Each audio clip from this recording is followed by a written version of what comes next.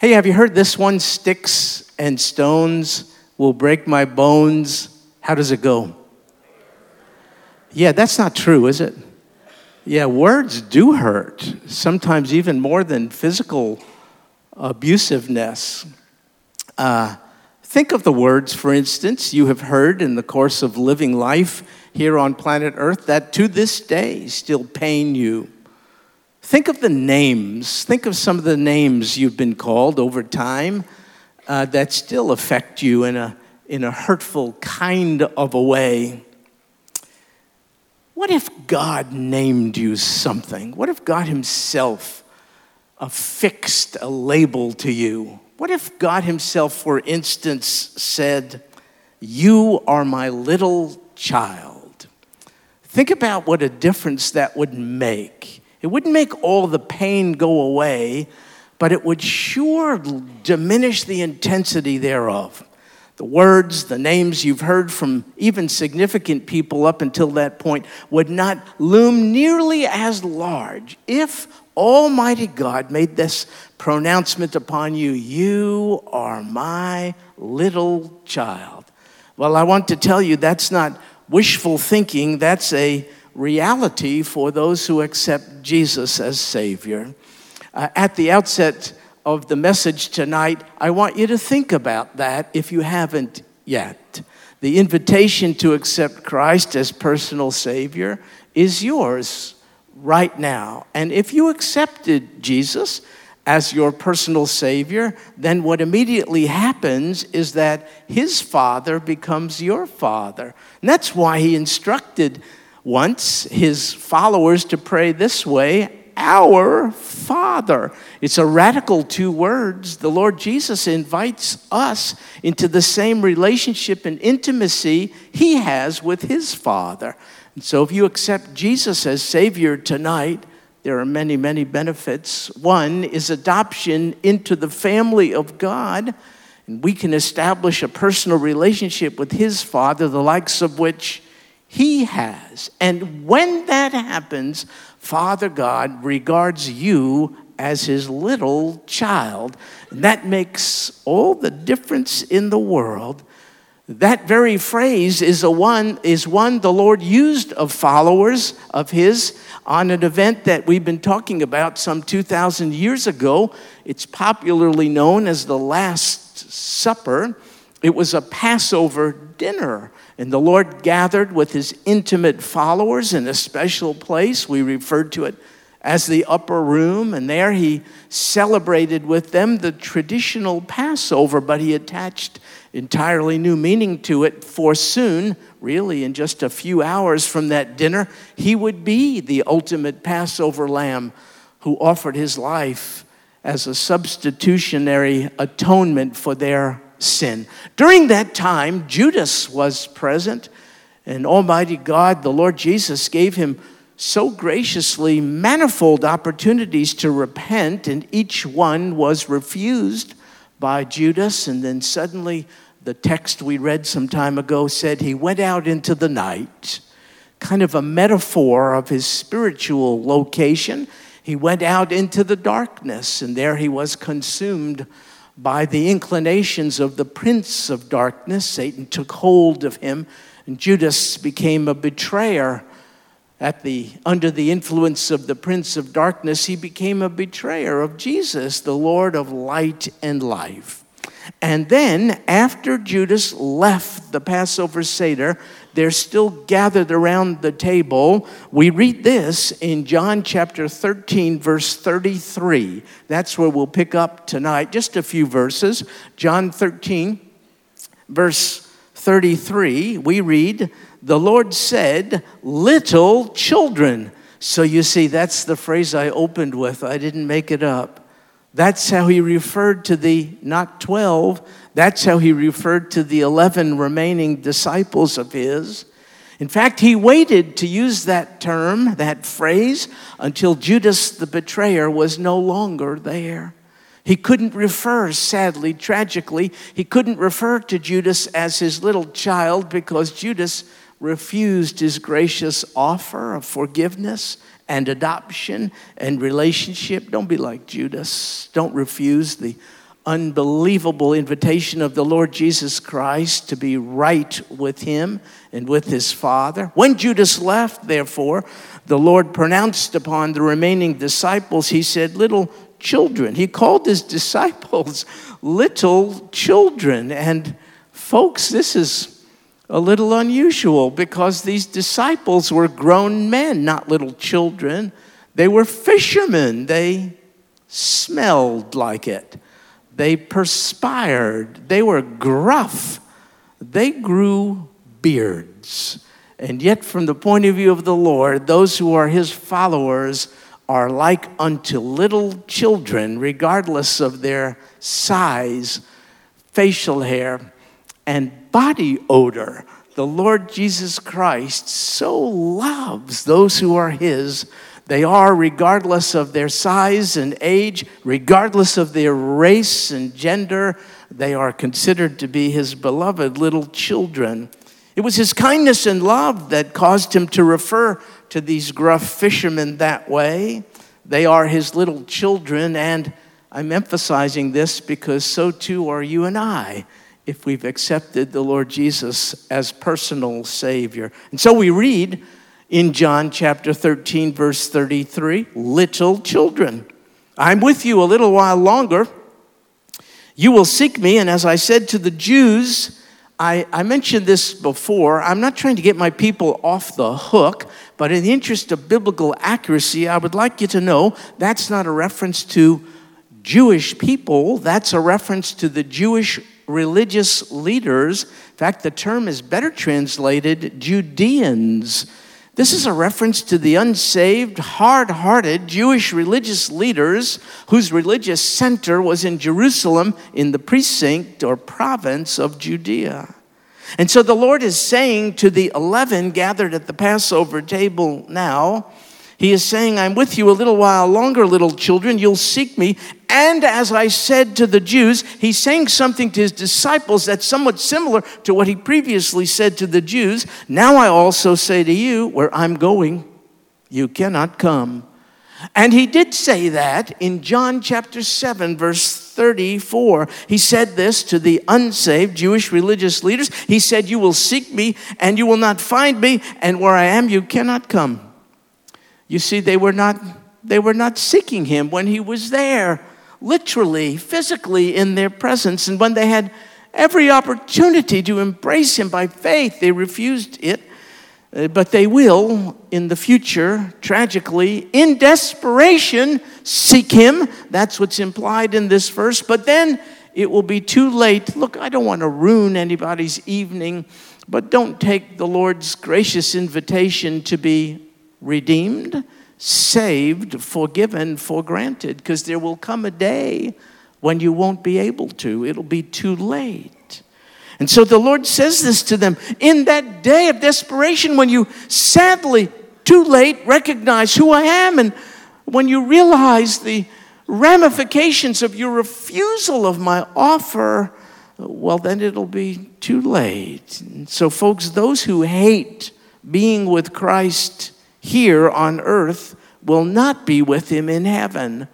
And I'll tell you why that's the case. It would not be heaven for them to be with the Messiah they hate and have rejected here. So Almighty God is imposing nothing on anyone against their will. He's simply reading our hearts. He knows what we will and are intent on. And if we're intent on refusing Jesus as Savior, well, then he will allow that to happen, and it carries over into heaven. He won't force himself upon us. He could, but that's not the way he operates.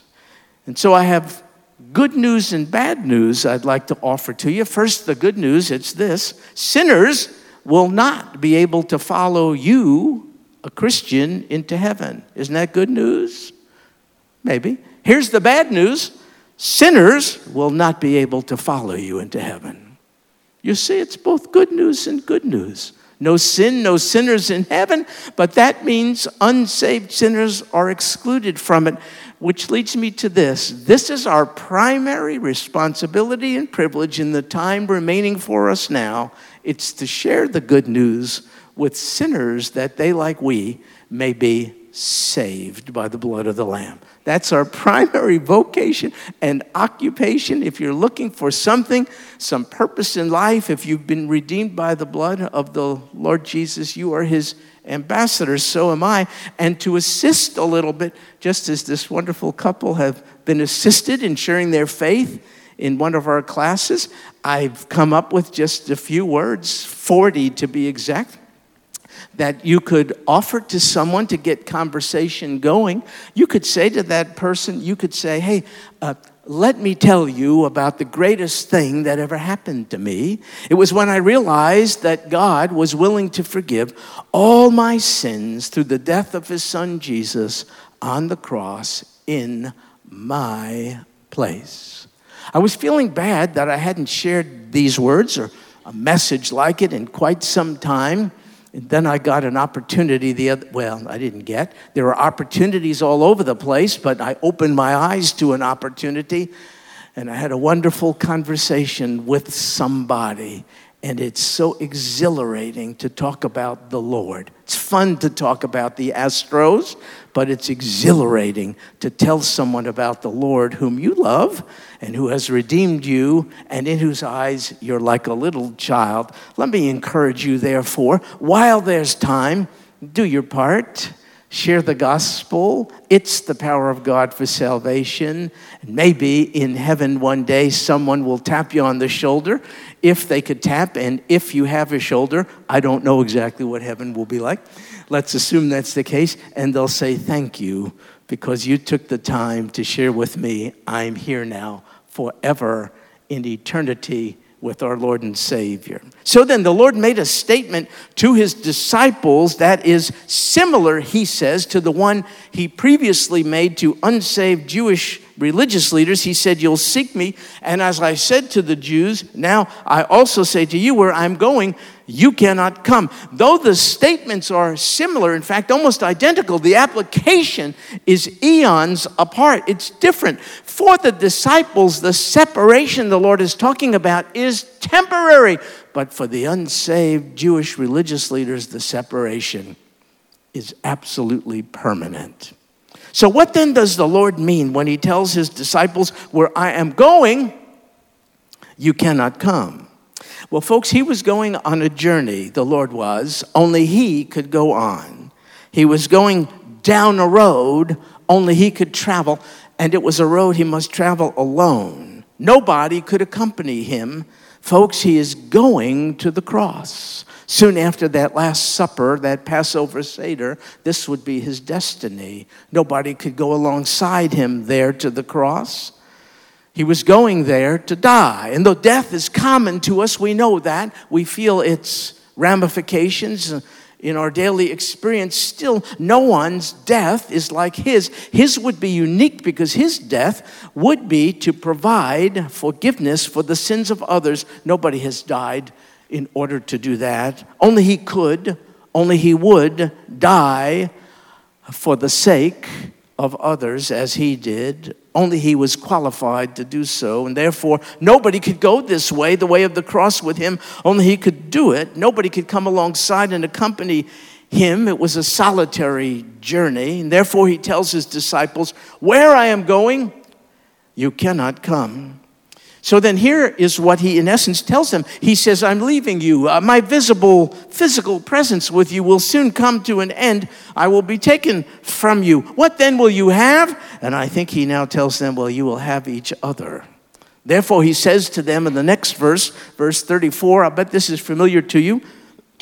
He says, a new commandment I give to you, that you love one another, even as I have loved you, that you also love one another. In essence, he's saying, I will be going from you, but you will still have each other to love. That's essentially what he's saying. And he is expressing this mandate to love as if it is a new commandment, but I don't exactly get it because the commandment to love doesn't seem so new. For instance, in the Old Testament scriptures, here's one place where we've read about this. Leviticus 19, verse 18. You shall not take vengeance, nor bear any grudge against the sons of your people, but you shall love your neighbor as yourself. So there is the commandment to love. What is new about this so-called new commandment in John 13, verse 34? I would like to suggest three things that make this brand new. Here's the first. What's new about it is the pattern of love. In the Old Testament, the pattern of love, as we just read in Leviticus 19:18, was this: love your neighbor as yourself. But the new pattern is not love your neighbor as yourself. It is love one another. Here's a tough one: as I have loved you. Can you see how the standard of love has been elevated enormously? So now we are commanded to look to how Jesus loved his little children, and we are to love his little children, fellow believers, just as he has loved. Well, how did he love? He loved sacrificially, I know that. He loved people who don't deserve to be loved, that's us. And he loved his little children unendingly. He had no exit strategy, no plan B. When he entered into covenant with us by faith, by our faith, he's in it throughout eternity. This is how he loved. And so the old pattern of love was to love one's neighbor as oneself, but the new pattern is to love fellow believers just as Christ has loved us. So the first new thing about this new commandment has to do with the pattern of love. The second has to do with the power to love. Folks, how in the world can we love one another right here the way the Lord Jesus has loved us? That's quite a tall order. It's no easy thing, especially since other believers can be irritating, can't you and me? And we can be frustrating to one another. And we can really be at times ornery, moody, and undeserving. Let's face it. So I want to know, how in the world do we do what the Lord has not suggested, he has commanded we do? In fact, the group to whom the Lord gave this commandment originally, I don't think they had smooth sailing relationally. For instance, James and John one time had the audacity to ask the Lord for him to grant them the right to sit at his right and left hand. That meant the seats of honor. What do you think the others in the group were thinking as James and John were vying for the key positions in the Lord's presence?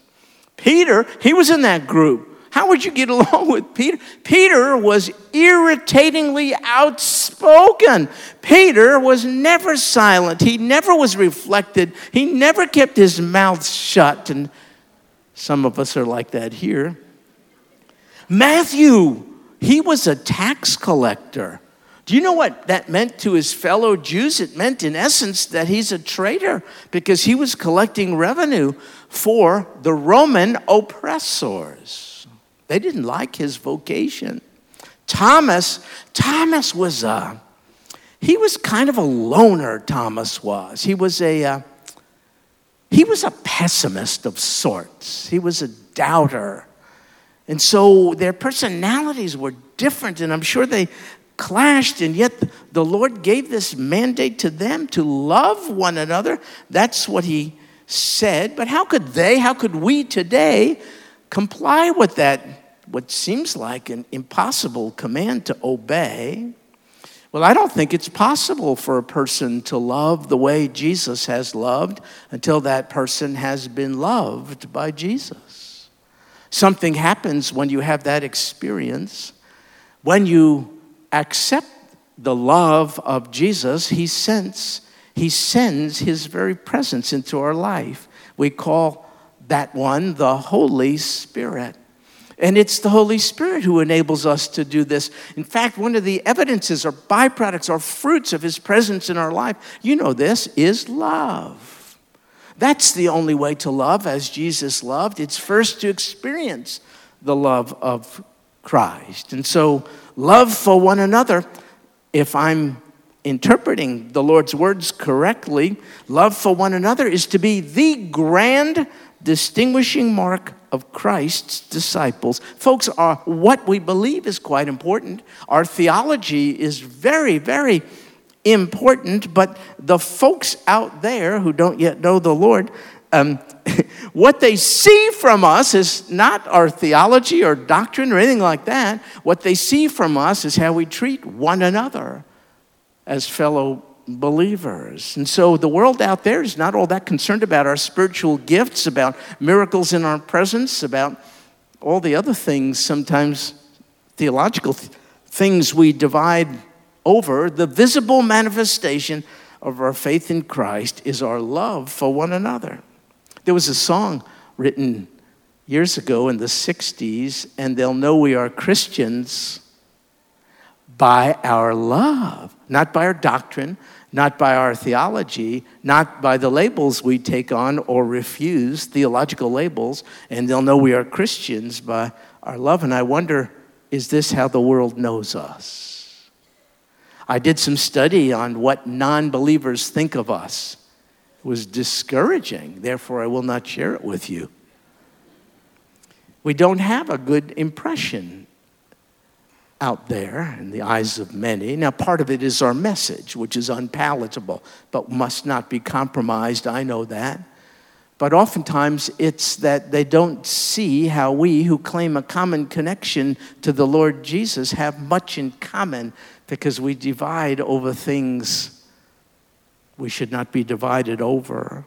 I don't think the church, I'm one of them, I don't think we've done so well historically in helping non-believers to know we are Christians by our love. And perhaps this accounts for why the gospel doesn't get the hearing we really would like for it to get. You see, by our infighting and by splits, churches split. You know that? These things happen.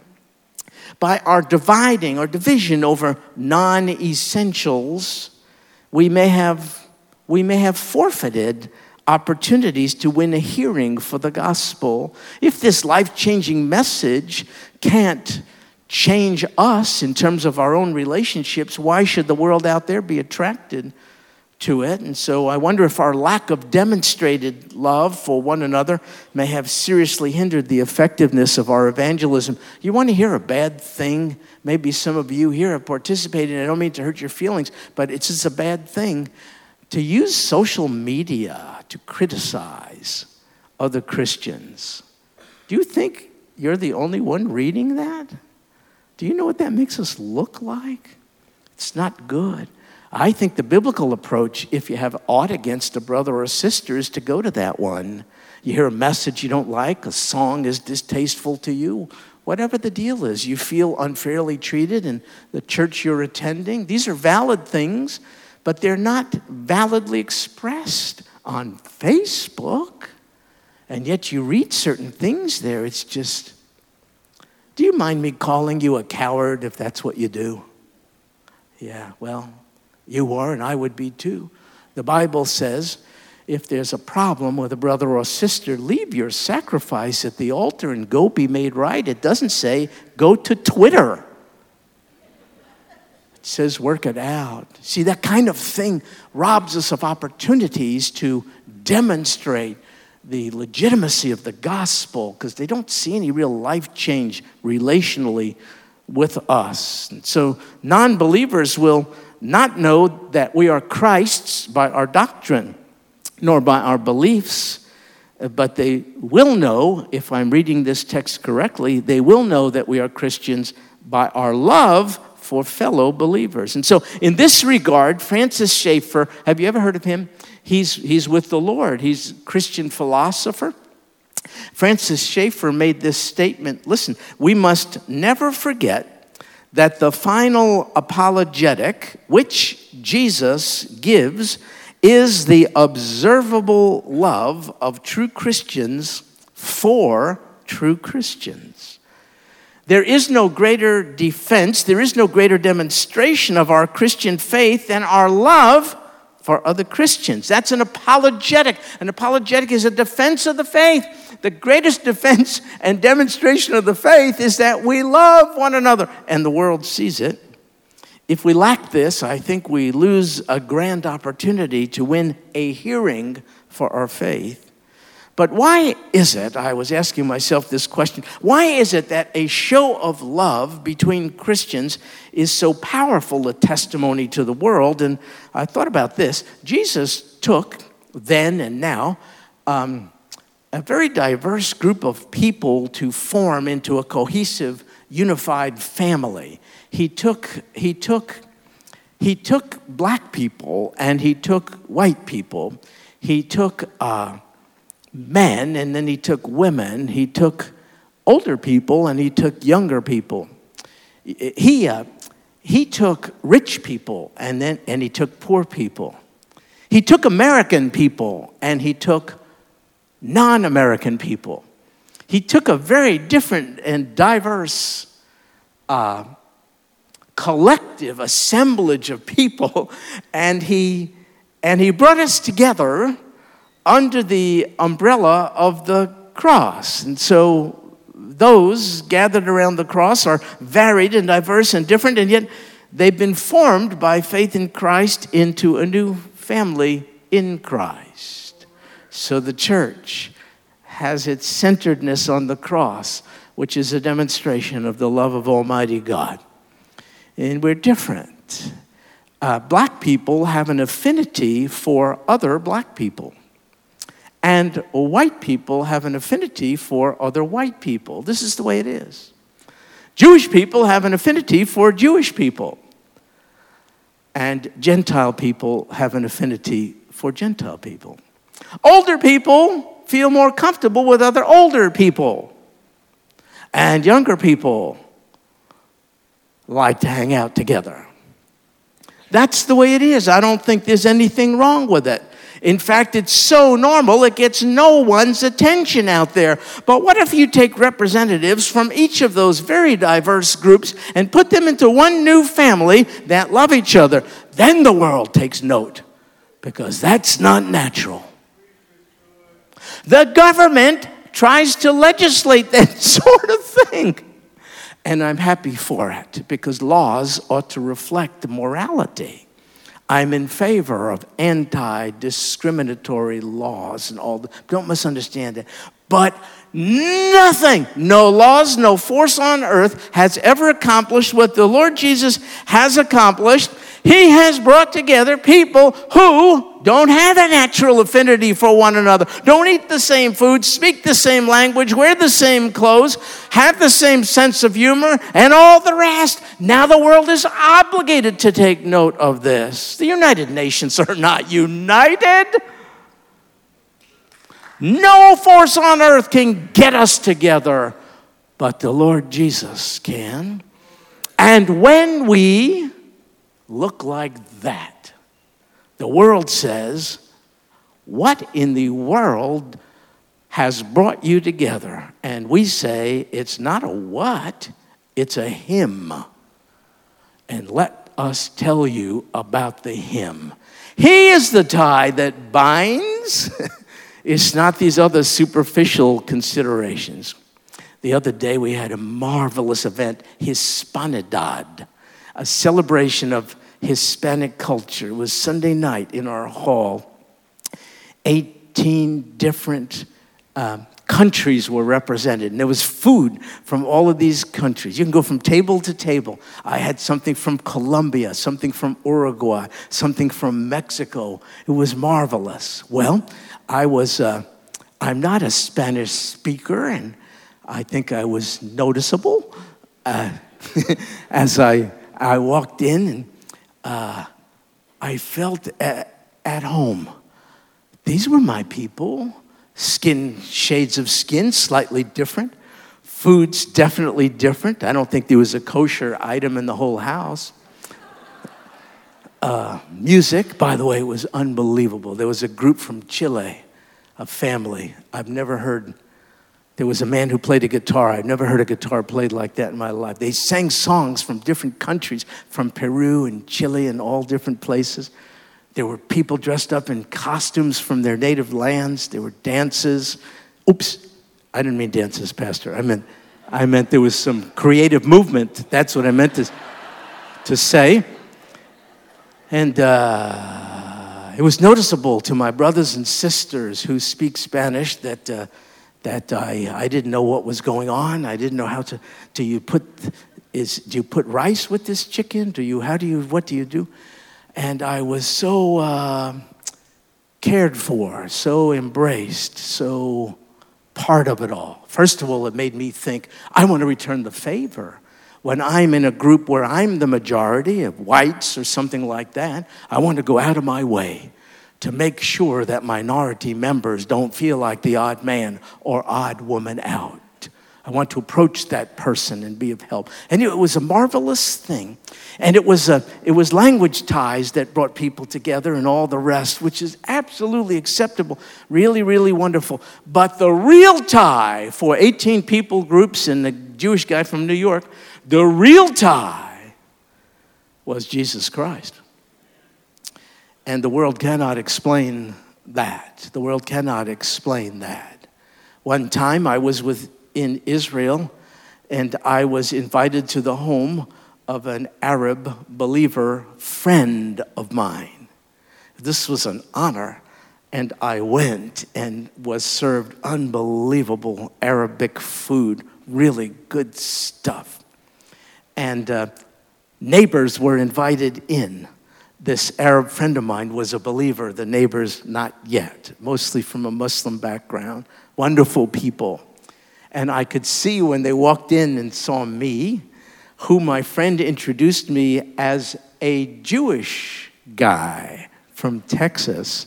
And I thought, man, would you just let me introduce myself my way? Why'd you have to blow my cover? They were so perplexed. How could it be that a Jewish guy from Texas is invited into the home of an Arab family and they are friends? I officiated at a wedding of a family in our church, the daughter, beautiful gal. They're from Egypt. They're Arab peoples, and I'm not. And we have become close friends, and they bestowed upon me the honor of officiating at this wedding. And many of their relatives came from Egypt. And we got the same reaction. They were thinking, what is that Jewish guy doing? You know, officiating at but you see, they can't explain it. They could explain it if I was an Egyptian guy, an Egyptian wedding. They could explain it, but don't you see what the Lord is getting at? But if you, who have no natural ties, focus on your supernatural tie and manifest that to the world, they cannot explain it. And then they say, that's a sign of those people really being followers of Christ. And so followers of Christ are not identified by any of these other things. They're identified by love. Love received by him, love shown to one another. And so the scriptures say, and by this the world will know you are my disciples, if you have love for one another. By the way, the world doesn't get saved when they watch us loving each other. I didn't say that. The only thing that could save someone is to hear the gospel and believe in it. However, when they see us, different though we are, when they see us loving one another, we win a hearing for the gospel. And they attribute that unity to our affiliation with the Lord Jesus Christ, because no other agency or force on earth, as I mentioned, had ever succeeded in doing it. We've had many people in our church family of late suffer the loss of loved ones or serious maladies befalling loved ones, from cancer to liver disease to all manner of things. And each of those needy families reports, I'm telling you the truth here, I don't know what I would do without Sagemont Church. The cards, the calls, the visits. And they're coming from such diverse people, and each is showing love and concern to needy ones. And when the world sees this, when they see us, have you heard of this stuff? When one of our people is in a hospital, of course we have the greatest pastoral care ministry led by Brother Rex and his teams, but so many church members visit a fellow church member in the hospital, do you know the nursing staff, medical staff, others wonder, what is going on? How do you know so many people? Who are they? Is this your family? Yes, of sorts. We're the family of God. Folks, that wins a hearing for the gospel. The world cannot demonstrate that. We're segregated, we're divided. That's why any hint of segregation in the church of Jesus Christ is a cardinal sin. Then we rob the Lord of glory, he who has brought us together. I want to say this in closing. I think one of the distinctives of Sagemont Church is the love its members showed to one another over the years, and I attribute it to that man, our pastor. You know, things go from the top down. A church family takes on the character of its leader, of its patriarch, and our pastor will tolerate a lot, but not a lack of love between brothers and sisters in Christ Jesus. And we get that message, don't we?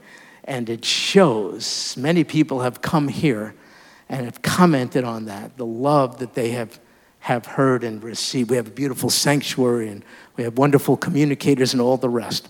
But the relational distinctive, I think, that we're blessed to have here really goes a long way. So, folks, let's keep going in the days ahead. I know we irritate one another from time to time, and I know our cultural differences sometimes get in the way, so we have to get over that, don't we? Because they will know we are Christians by our love. Do you know that song I mentioned earlier? And they'll know we are Christians by our love. Sing it with me. And they'll know we are Christians by our love, by our love. Yes, they'll know we are Christians by our